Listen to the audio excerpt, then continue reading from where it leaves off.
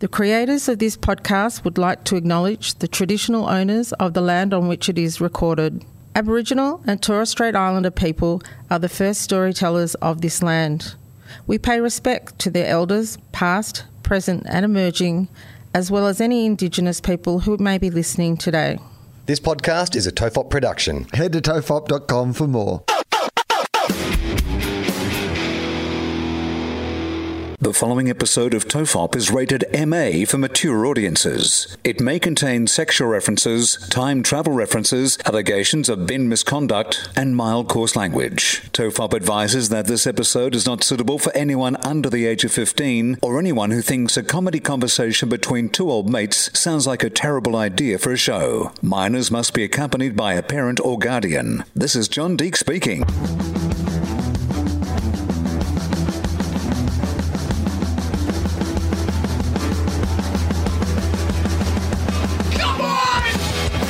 Relax. This is Tofop. I'm Charlie Clausen. I'm Will Anderson. Hello and thank you for watching. Will, a lot of feedback on my magpie issue. A lot of people fascinated by this story. It's caught the imagination of the nation, and a lot of things competing with the public's attention. But I feel like this magpie story is really it's blown the lid.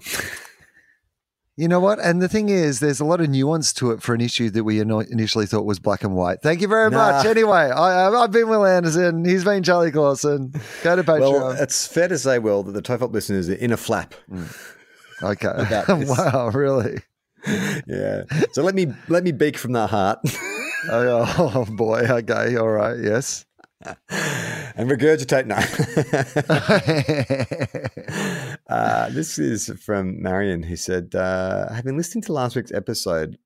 We are writing to tell you how swooping magpies were dealt with in the 1980s in Perth. At our primary school, there was a particularly defensive Maggie on the girls' oval.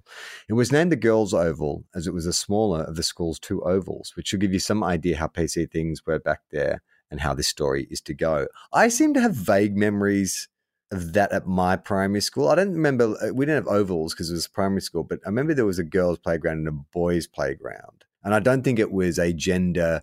It was one was bigger and one was smaller, and the boys had the bigger one, the girls had the smaller one. That tracks. Was that similar for you? I mean, I remember growing up going to golf courses and stuff and realizing that they had like ladies' tees and men's tees, you know. So there was a place where, and I remember at primary school and at senior school, I remember. Was yours a co-ed school? Yeah. And there was a separation of where the boys and the girls would have. No, I don't think there was. I honestly don't believe there was like a girls' oval and a boys' oval. I just think that the girls were more likely to be somewhere like playing elastics or, gathering in, like, so they weren't necessarily out on the big football oval playing football or whatever. What was the big game that wasn't like footy? Like, was it Brandy? Like, what was the one that because Brandy in my primary school was huge. There was one that, Brandy or Brandings, depending on where you grew up. Yeah, with a tennis ball? Yeah, with the tennis ball or any item really that you could throw at somebody. Anything, yeah. So I don't know how it worked in your school, but it started off, so just say there was like 30 kids. So one kid would start with a ball and you'd be all contained in the quadrangle, and that guy would try and hit someone, brand them with a tennis ball.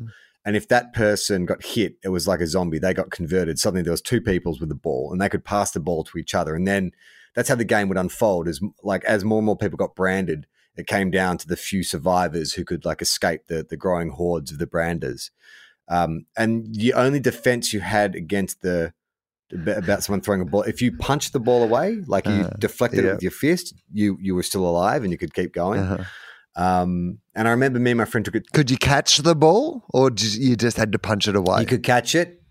You could catch it, yeah. You could also catch it or punch it away. And how did you know who had been branded and who was part of this like emerging posse of people versus those who hadn't been branded? Because they would get hit. Yeah, but then going onwards, how were you identifying the people who had been branded versus the ones who still hadn't been branded? Like, did you remove an item of clothing or like, how did you know? No, I just think we just knew because the way they carried themselves. Well, yeah, no, because the branders would move in a coordinated fashion because I think they had to pass the ball like volleyball like netball style, run to the other. Join us. Yeah.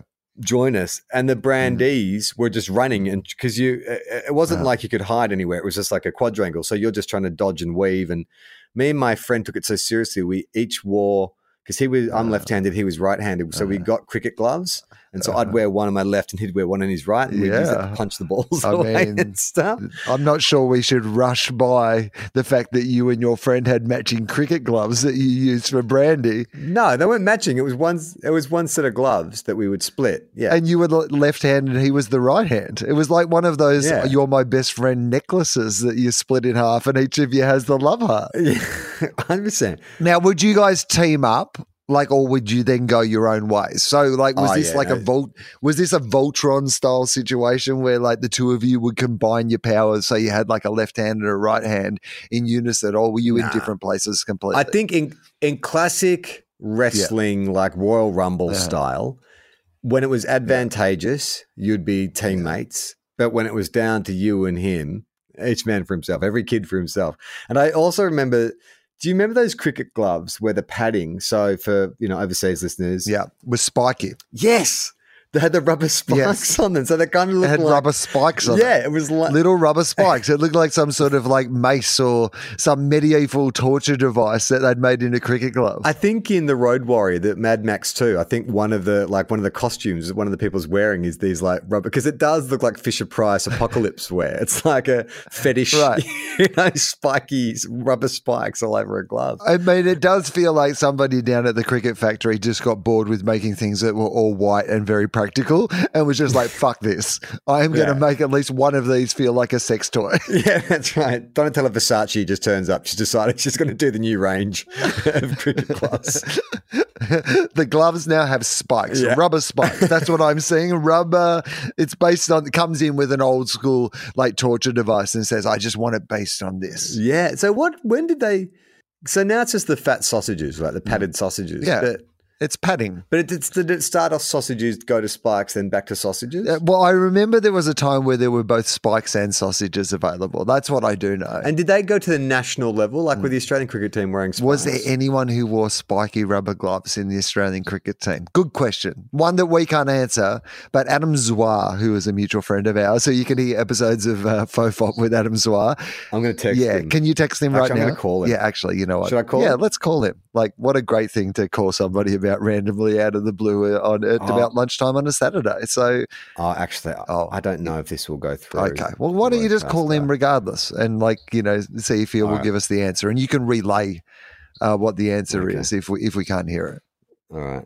Okay. Let me just try him now. I did see him last night. Watch the footy together, so I know he's around. Here we go. Can you hear that or not? I can. You can. Okay.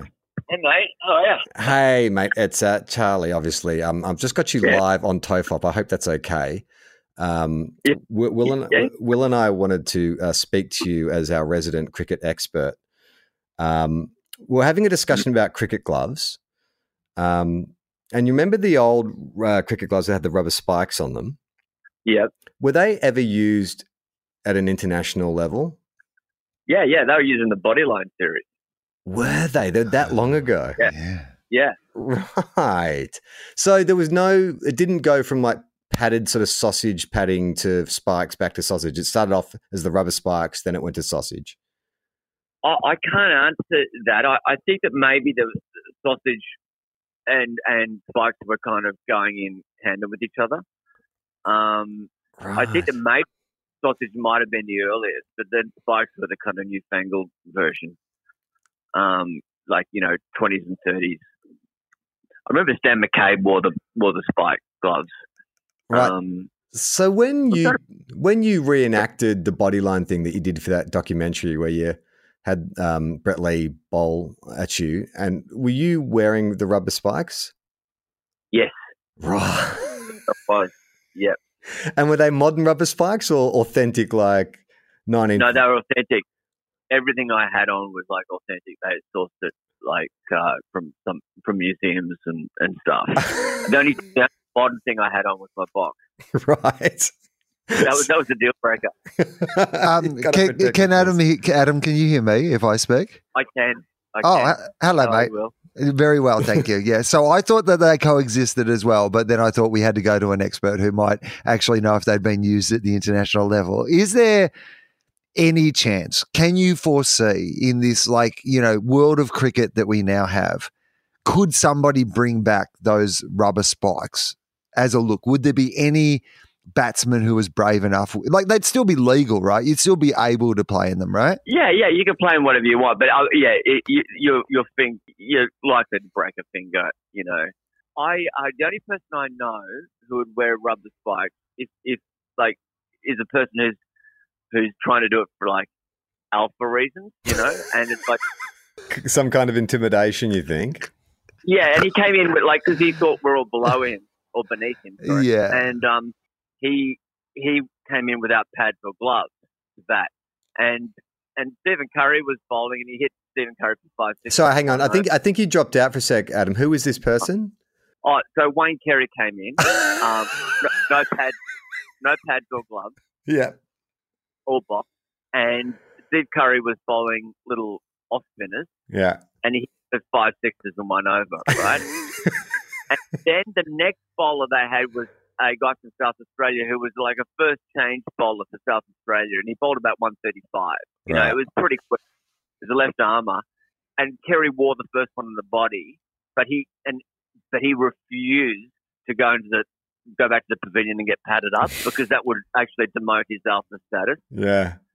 And so, yeah, you know, you can imagine him kind of wearing something just to say, I'm not scared of you. Well, hang on. So, Adam, are you saying that Wayne Carey, despite all available evidence, will argue something to the contrary? Yeah, he just might surprise you. He's not a great guy.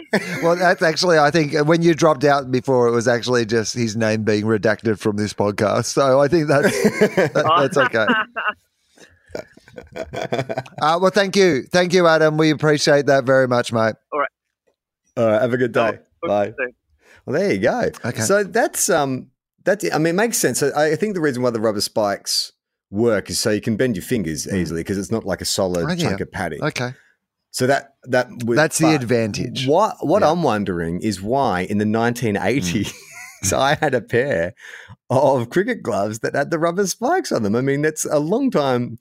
Even in the 80s, it was a long time from Bodyline. Like, surely my family hadn't held onto those gloves since like the 30s. When was Bodyline? The 30s? I believe, though. No. People were still wearing them around at cricket when I was playing cricket when I was growing up. So I think that you've actually identified what the issue is, which is that there was a time where the sausage technology was, the sausages were pretty stiff sausages. Right? Cumbersome. Yeah. Cumbersome. So, like, the idea that you wouldn't be able to grip your instrument of work properly, like, you know, maybe there was an advantage to saying, you know, maybe there were some batsmen who were like, yes, I know it doesn't offer the same protection, but I just like the feel of it in my hands. I don't want to raw dog it. I don't want to go out there with no gloves on, but I need something that is like ribbed for my protection. My pleasure. Yeah. Did you ever I remember because I was not a very good cricketer. I think I was good at the lower levels. I think I won the batting award in the Ds or something like that.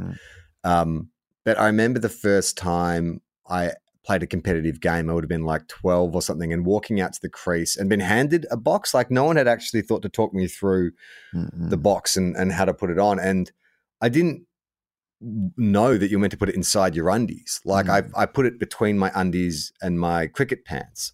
And so it obviously was not being held in place. It was not like, and I remember like after I went for my first run, the fly, because the box is so close to my fly, it burst my fly open, like split the fly open.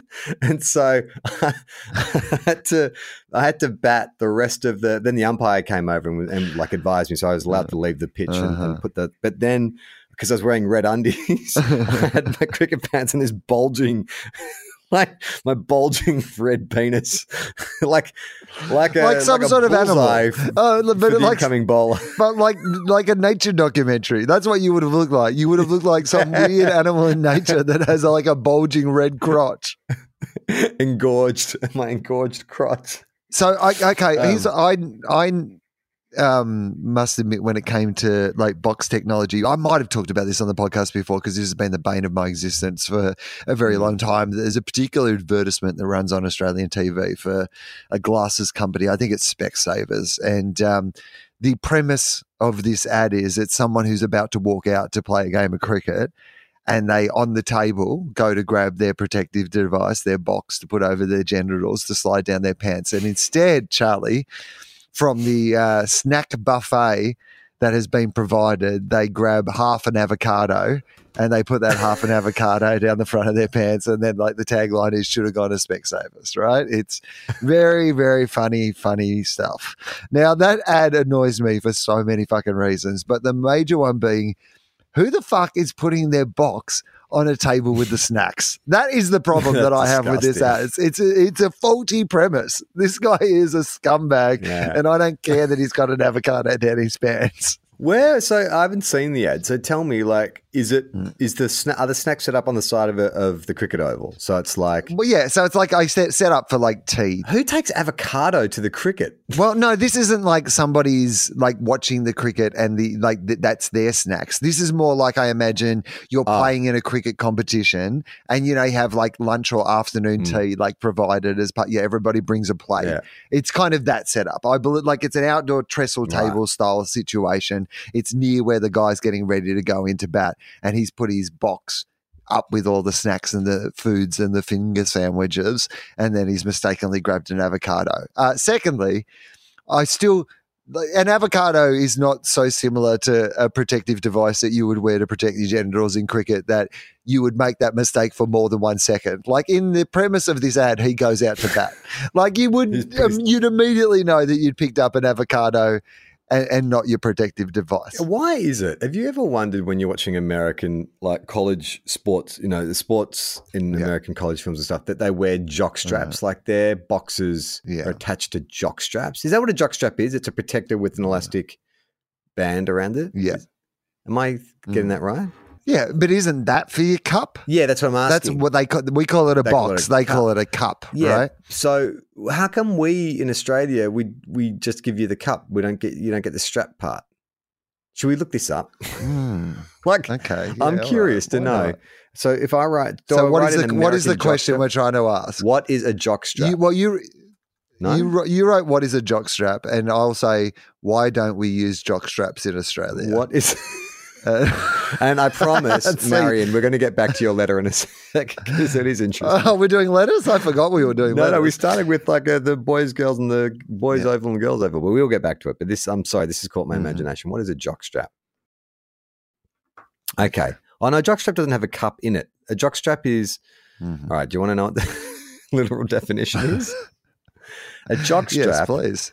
Also known as a strap, cup, groin guard, pelvic protector, or athletic supporter, is an undergarment for protecting the testes and penis and vulva during contact sports or other vigorous physical activities. This article chiefly deals with the genital protective sports gear designed for the male body, colloquially known as a jock.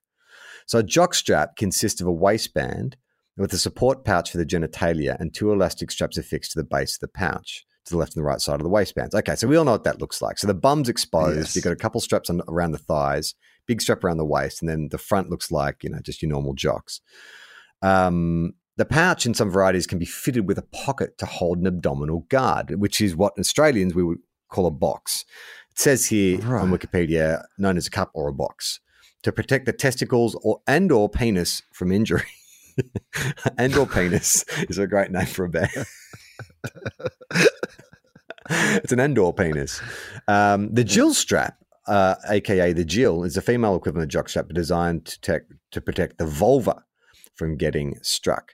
Okay, so this answers our question. So yes, this is what American, I imagine professional, but mainly high school athletes wear to protect themselves. We were never offered this in Australia.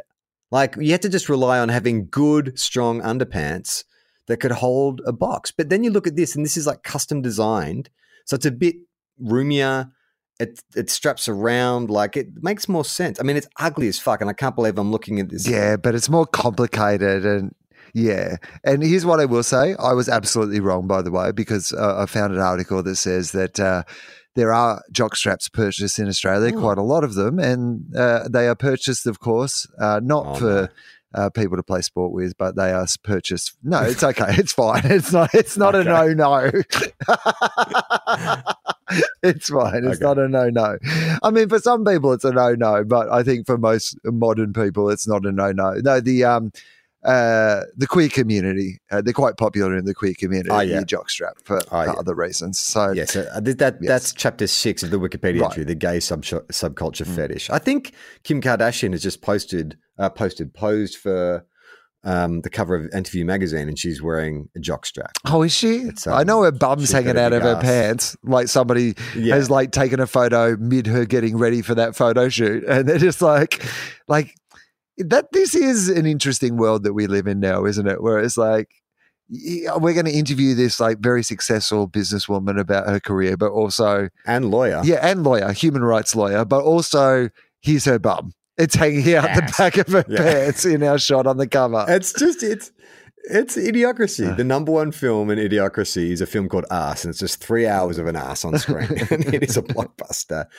So the jockstrap, here's a bit of trivia about it. So they started using that term in 1891, a contraction of a jockey strap that was first designed by bicycle riding messengers and deliverymen, which makes sense. As someone who's recently started riding again, that area, like your perineum to your bloody testes, like it's the worst. Like you need a lift and separate, because the longer that stuff sits in a bike seat, the longer you pedal, it's absolutely painful. Have you considered the padded pant? The spike pants, like Colette, ring my bell. No. Well, I mean, yes, there are bike pants, but you can now get, I believe, all sorts of padded like bike riding stuff that isn't your traditional bike pants. Like it's actually made for...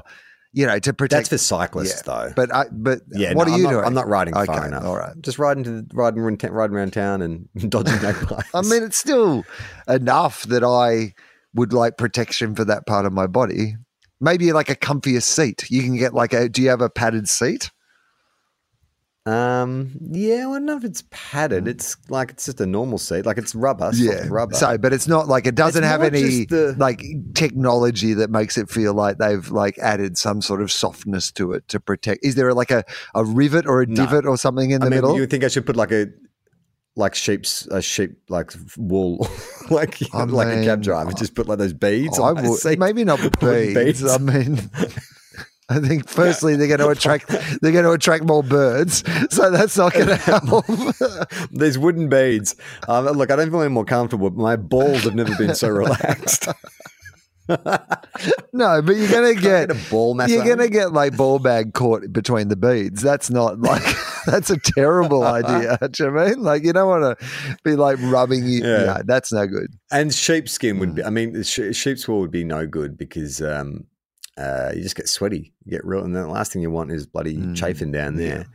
Okay, just a bit of trivia, Will, that I found about the jockstrap. So it was invented in the mid-'80s, mainly for bicycle riders and couriers and so forth. The jockstrap was influential in early 20th century medicine with the invention of the Heidelberg electric belt, a low-voltage powered jockstrap. What? That claimed...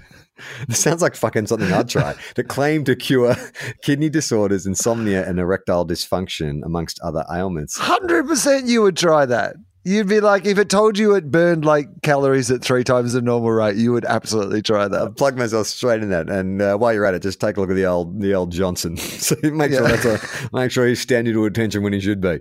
The old fella. Today's jockstraps are still worn in the US by adolescent and adult men for sports, weightlifting, and medical purposes, and for recovery from surgery. I still don't understand why it never caught on professionally in Australia. Like, never once in any kind of change room or even gymnasium have I ever seen anyone wearing a jockstrap. And it's just strange, right? Like, I've seen a lot of guys who lift weights at my gym, and not one of them I've ever seen wearing a jockstrap. In fact, I think I'd be weird. Well, here's an article. It's an American article, but it feels like they're maybe not as popular in America either, because the articles, it's from Men's Health Magazine. You're familiar with Men's Health Magazine.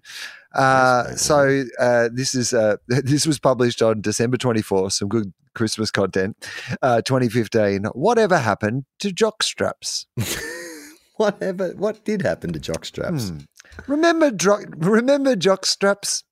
Or more specifically, remember when guys used to wear jock straps? I vividly remember grim warnings from my high school gym teachers who lectured us on exactly what would happen if we didn't wear them. This is great because he's going to run through a little bit of the best case scenario. We'd never be able to have children. We'd twist the wrong way and that's it. Our reproductive organs would be mangled beyond repair. Hang on. And what? All right, I'm sure he's going to get to it. And that was if we were lucky. Worst case, we'd suffer testicular trauma. There'd be ruptures, fractures, contusions, torsions. You can't fracture your testicles. That I'm pretty sure of. There's no bone in there. There was no end to the horrible things that could happen to our nuts during a friendly game of pickleball. What's pickleball? I have so many questions. None of these words are making. All right, you get going. I'm going to Google pickleball. Okay, good. I haven't put on a jockstrap since sentences like I'm worried about tomorrow's algebra tests. And I sincerely think that dry humping my girlfriend during a slow dance at prom sounds like a meaningful relationship milestone were things I thought about regularly. However, that is until this new compression jock and cup system sent me so he basically got sent a new freebie, right? Yeah. At first, I left it on my desk like a perverse tip jar. I even briefly used it as a makeshift container for pens and put Post-it notes in it. Okay, can I ask a question? If you work in that office, like, is that considered some kind of inappropriate behavior to have a genital protector on your desk? Like, is it sort of if there are women in the office who feel uncomfortable about that? Yeah. I mean, is it?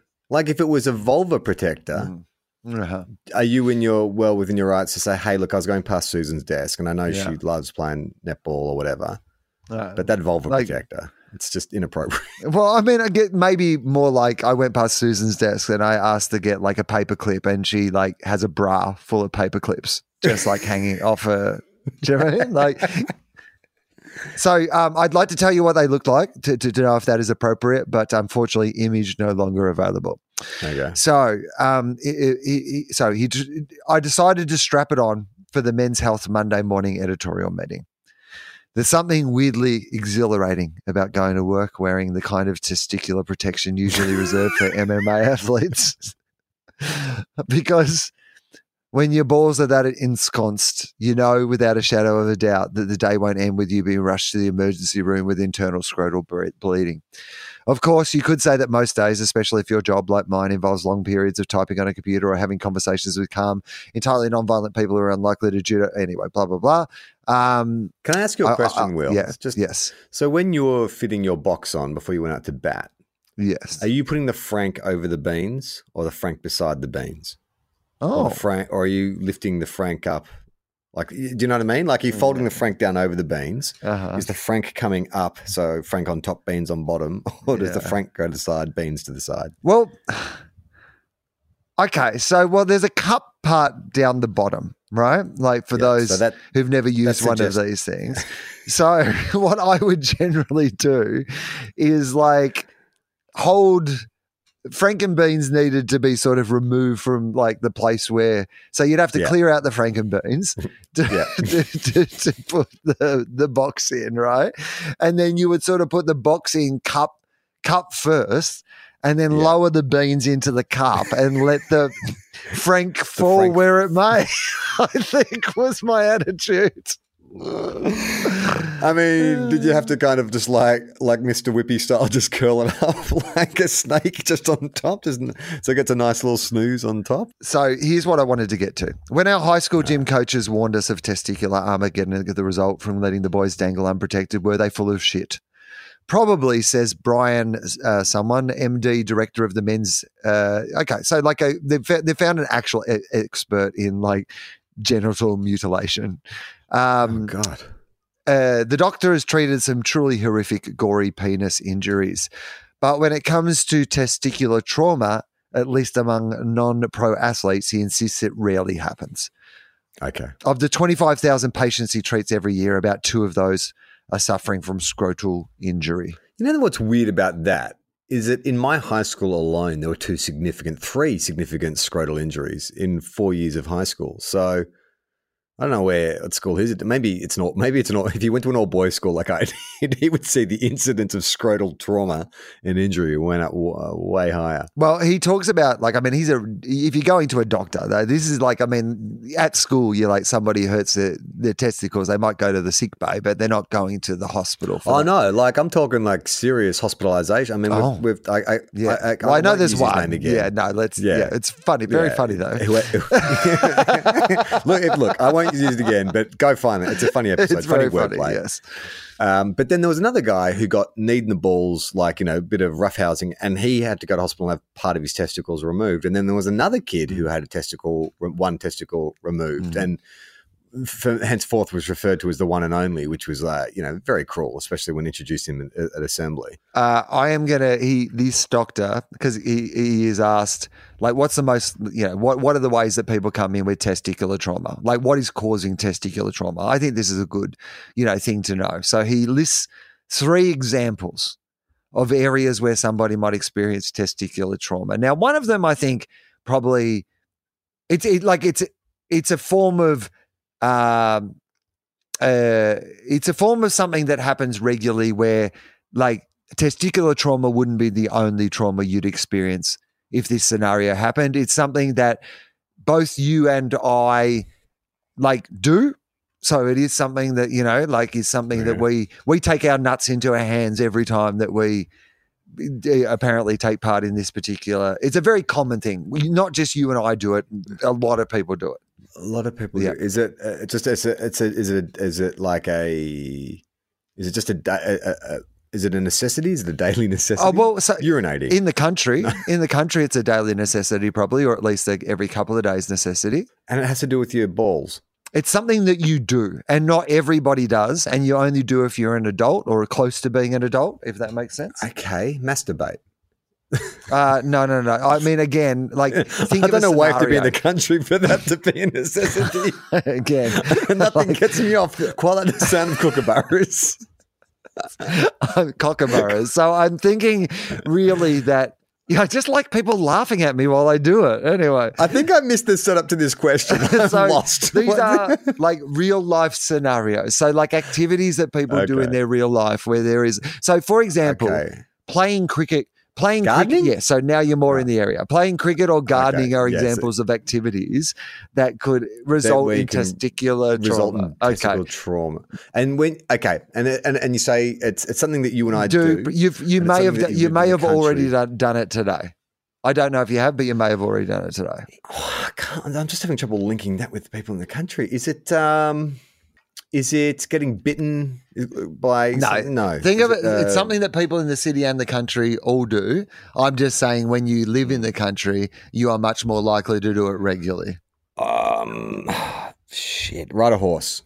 Okay. Well, you know what? You've actually skipped to. I was going to leave this one for last, but one of the examples is maybe a horse kicked them in the balls. So apparently that is pretty common. So horse-related ball trauma. So I've got horses in the paddock at the moment. So like this has really suddenly got me alert for the safety of my testicles because there are 3 horses in the paddock downstairs. They are just a ball explosion waiting to go off. This other thing that you can't identify, look, you potentially on an episode of TOEFOP, you described doing this thing where you absolutely could have ended up in a situation where you had testicle trauma. You didn't, luckily, but you could have. And it fuck, man. People may be listening to this podcast doing it at the moment. In fact, I'm sure a lot of the people who listen to this podcast do it while they're doing this activity. Oh, at the gym. Some kind of like herniating your scrotum or something like that. I mean, I imagine that would be on the list, but that's not on the list. Think about how you might get to the gym, not in your particular instance. Okay, in a car accident. Yeah. Okay, good. Okay. So, or there was a car accident where the steering wheel went into their nuts. What? How? Well, apparently it can happen in a car accident. Yeah, how low is you? Have I got my steering wheel in the wrong place? My steering wheel's about chest shoulder height.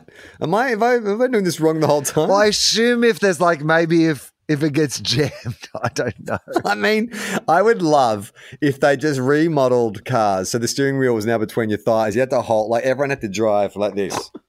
Just like that. Just like they're like polishing a bowling ball between their legs. Just like that. That's how you drive from now on. It's like, mate, I'll tell you what, it would cut down on road deaths. Like if you knew there was a chance, if you had even a fender bend, that thing is going to pop out and hit you in the nuts. Every male driver and potentially vulva-sensitive female drivers would drive a lot more carefully. So, horse in the balls, car accident where the steering wheel goes into your nuts. The third one is something that both my father and brother do regularly that I have done in my life. Operating something.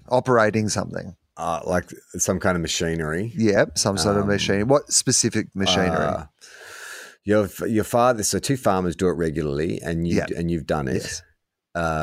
Is it near the nut region? Is it? I mean, the car thing was a bit confusing because there's no way I would assume a steering wheel is going into anyone's balls. Well, it's okay. It says farm equipment, heavy machinery and farm equipment. Okay, so fine, that's fine. Yeah. Okay, yeah, right. I thought I was going to go specifically for like a combine harvester or something. Whatever you do, don't dangle your nuts over a combine harvester. So you're getting the milking machine to suck you off, and then one of the straps flies out. Oh, can I just tell you, we used to have this book as a kid growing up, and it was called The Book of Losers, and it was just a compilation of like news stories from around the world about losers, people who had unfortunate accidents. And one of the stories was about a guy, and I'm going to vomit when I tell this story.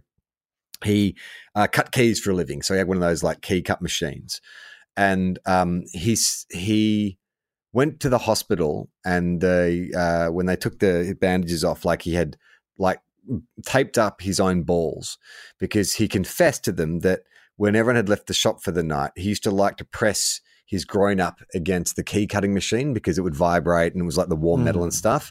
Right. But his scrotum and the danger, the inherent danger got caught in the machinery of the key cutting machine and tore his scrotum open and flung one of his testicles across the shop. So he had to remove himself, his scrotum, tear his scrotum out of the machine, and then scramble around on hands and knees to find his lost testicle, which he then taped up and went to the hospital. Oh my God. Anyway, back to scrotum trauma. Oh my God. Apologies to anyone listening to this. Okay. Yeah. Well, that's it, really. That's so anyway, we were answering a letter. Oh, yeah. Right? Okay. So, yeah, that's right. 40 minutes later, we get back to Marion's letter. Okay. So she says, I feel like people need a refresher because I've even forgotten what she was talking about. Okay. This is how magpies in the 80s were dealt with in Perth at primary school. There was a defensive magpie on the girls' oval. It's pretty sexist back then, not very PC. Okay, so this mother magpie figured out if it was the girls' oval.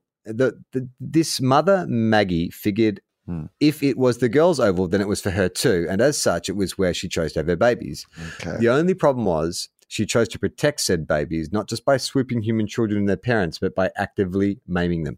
Okay, sorry, Marion. I'd hate to pull you up on this, but it's actually the male magpies that swoop, not the female magpies. FFS. Okay.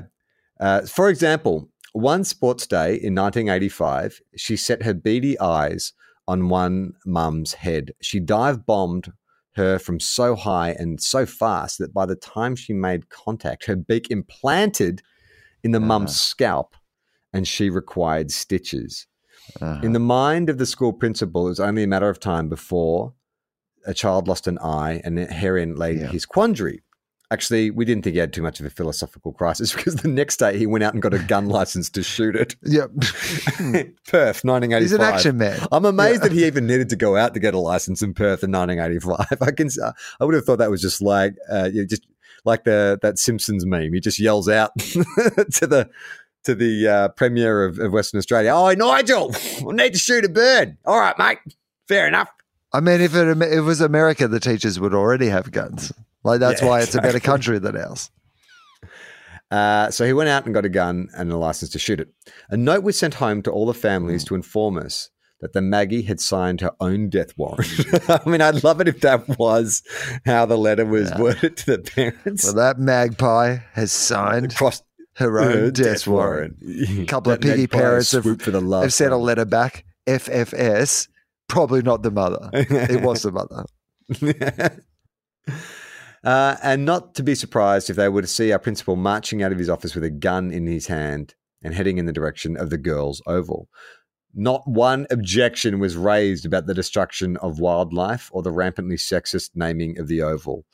Charlie would have definitely gotten away with using his tennis racket or even a golf club back then, no questions asked. Or he could have just done what the rest of us kids did and never passed a known magpie nest without donning one's chunky yellow stack hat.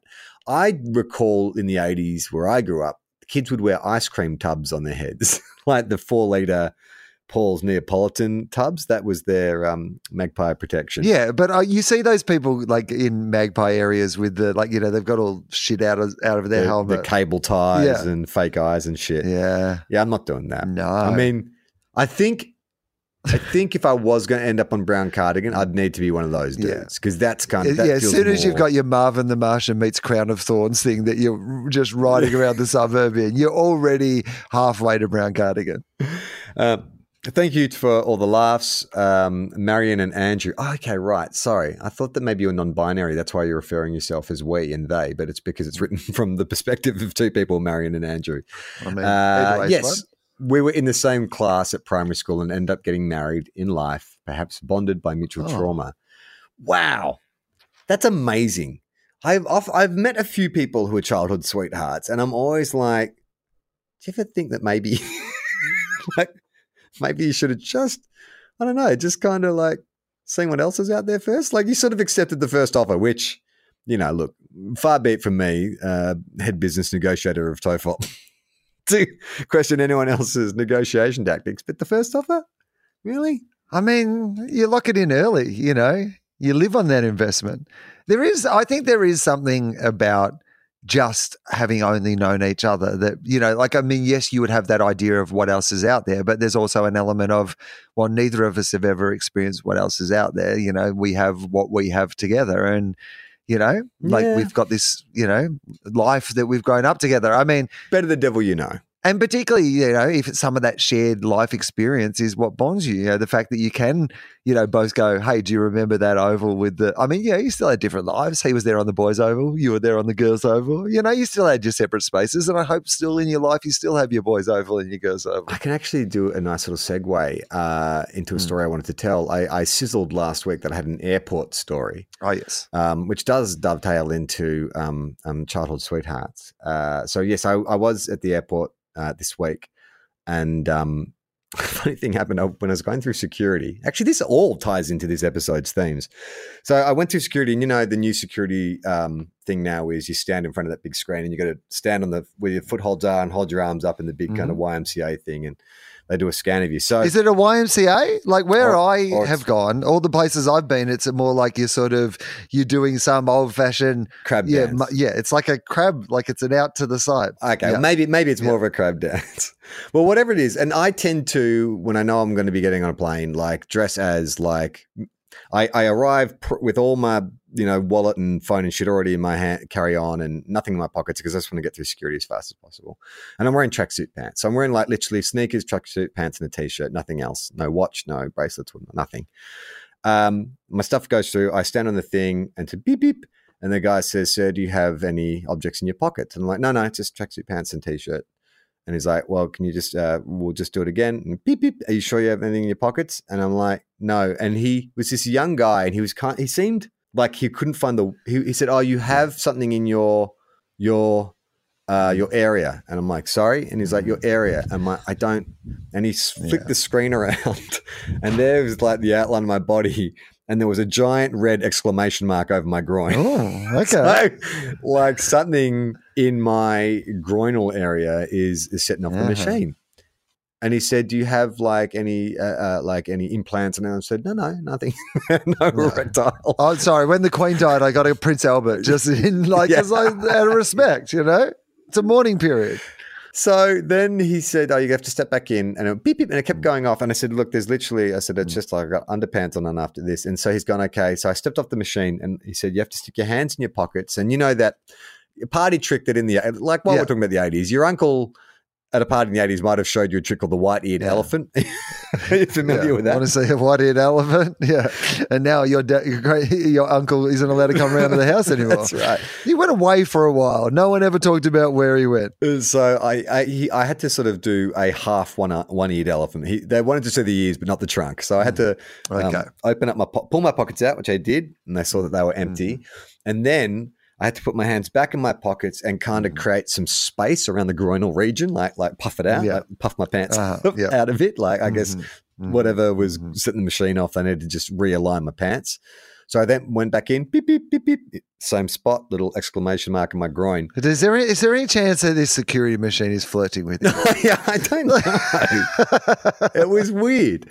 But then the weird thing was they went from metallic object to we're going to have to bomb swipe you, like chemical test. Am I allowed to say it on the podcast, or does that still get me arrested? Can you talk about it? Can you say bomb away from an airport, or is that still, am I going to be banned from getting on flights? I think you're allowed to, you're referring to the Bureau of Meteorology. I can't even say it. That's what, meteorology. The weather people. So then they took me to the chemical swipey part.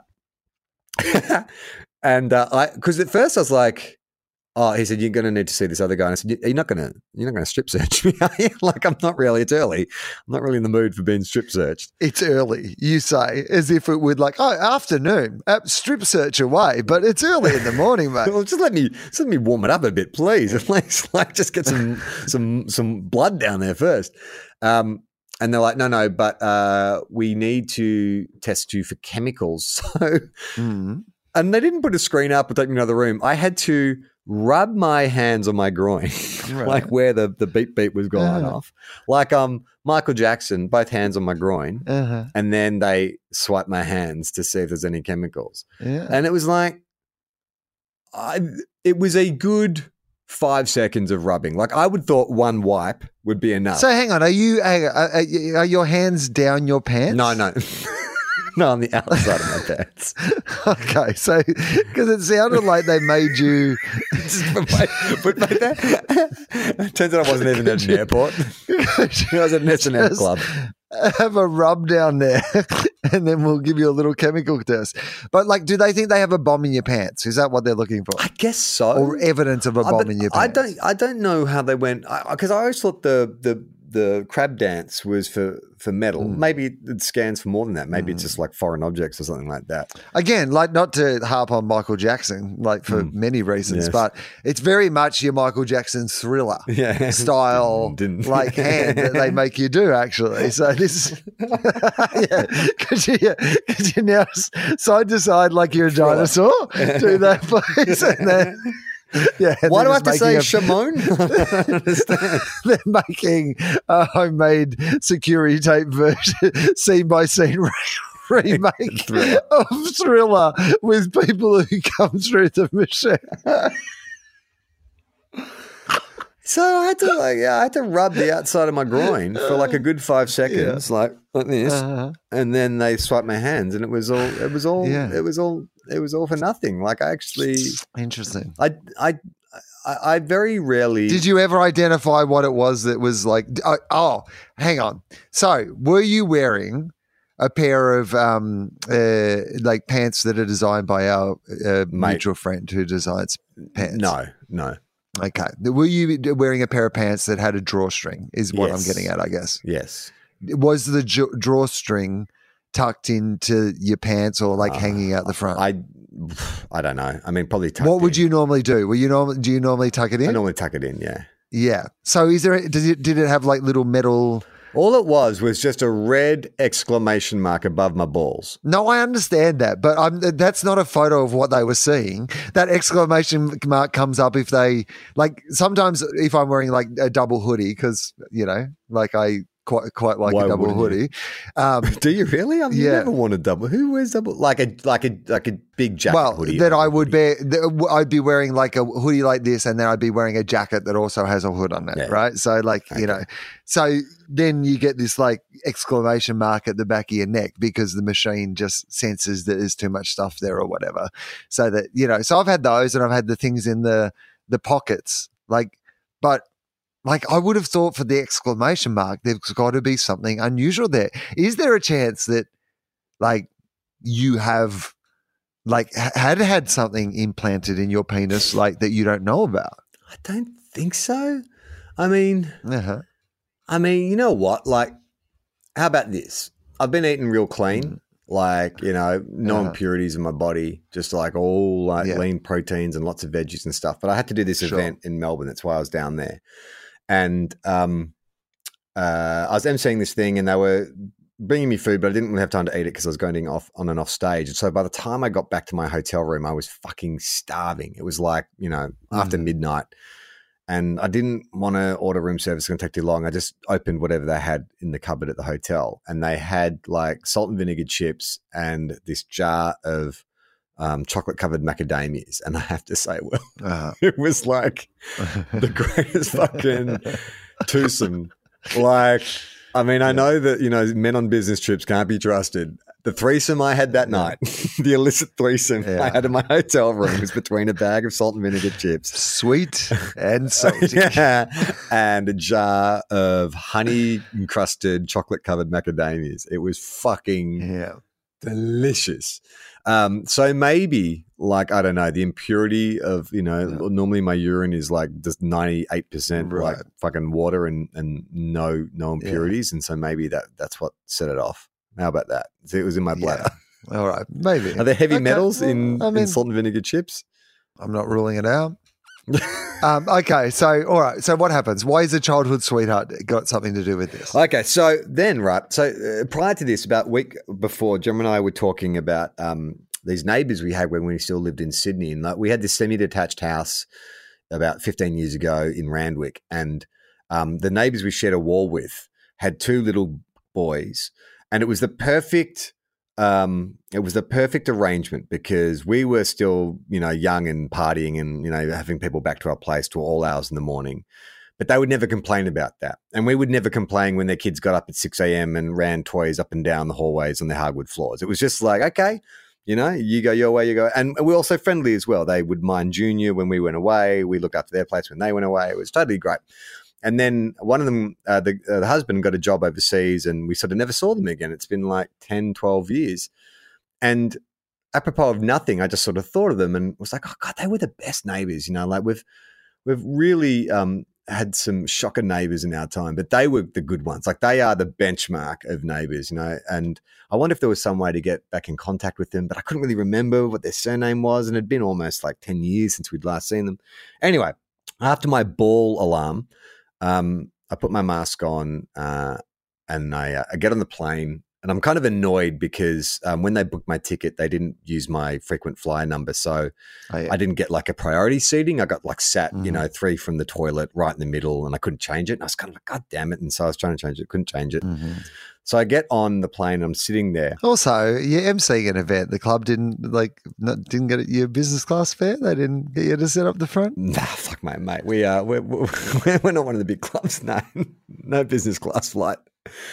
And so this dude gets on and he's like, "Oh, sorry, I think I'm sitting in front of you." And so he walks past. I'm like, I'm pretty sure that's the neighbor. And so I had my mask on though, and I said, "Hey," I said, "Is your name Dan?" He's like, "Yeah." And I'm like, and so I put my mask down and I was like, "Hey, it's me, Charlie." And he's like, "Ah." And so I was like, what's going on? I thought you were overseas. And he's like, "Oh, we've just actually moved to the Gold Coast." And I was like, "No shit." I said, "You know, we live just in the Northern Rivers and we're neighbors." And it was like, and so we started talking. And then I'm like, "Oh, I've taken the mask down." He wasn't wearing one. I've taken mine down. Now, like, what do? Do I put it back up? We're still like, we're a centimeter apart from each other and we're talking quite animatedly. Like, I don't know that it's not like I'm wearing an N95. It's like a little piece of cloth. Is it going to be weird that I have my mask on while I'm talking to him? And is it the guy on my left isn't wearing one? He's not wearing one.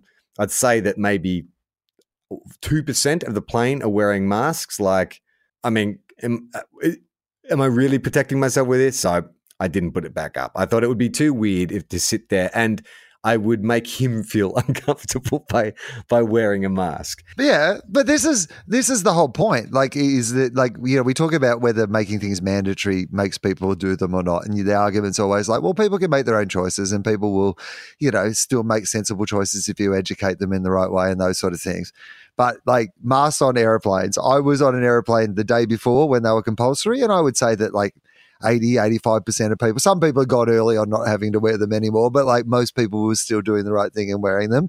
And then I flew the day that the mask mandate came down, and 2% would be generous. Yeah. Myself, and there was one other person that I saw on the plane. The woman who was sitting next to me, she said, would you, I noticed you're wearing a mask. Would you like me to wear my mask? And I'm like, look, no one else is on the plane is wearing a mask. I'm going to keep mine on, but I don't feel that just because I think that race is run, unfortunately. Yeah. Like, you know, that race is run and we absolutely lost. All I'm going to do now is just keep my mask on. Well, now, yeah. Well, I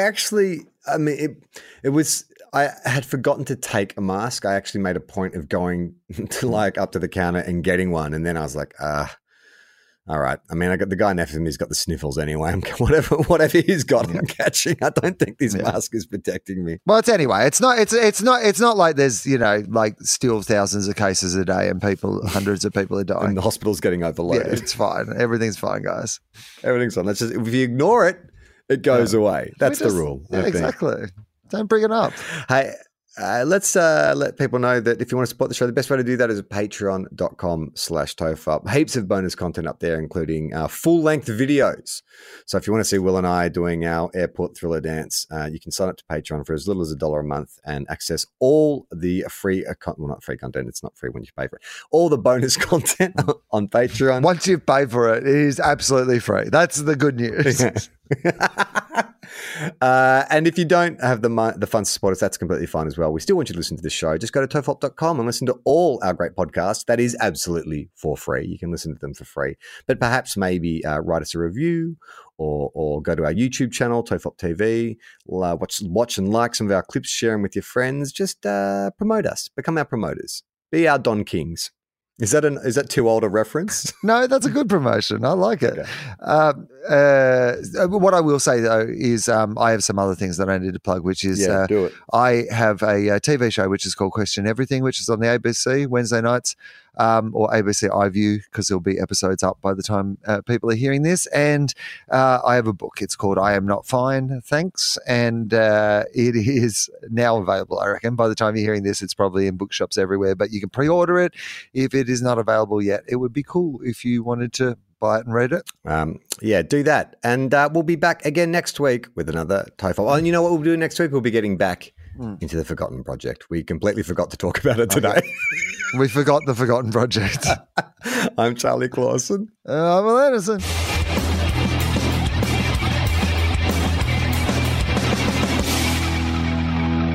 How long? Not long.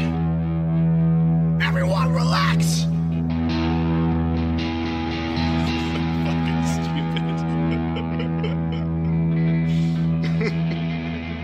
This podcast is a TOFOP production. Head to tofop.com for more. Cool things for cool people.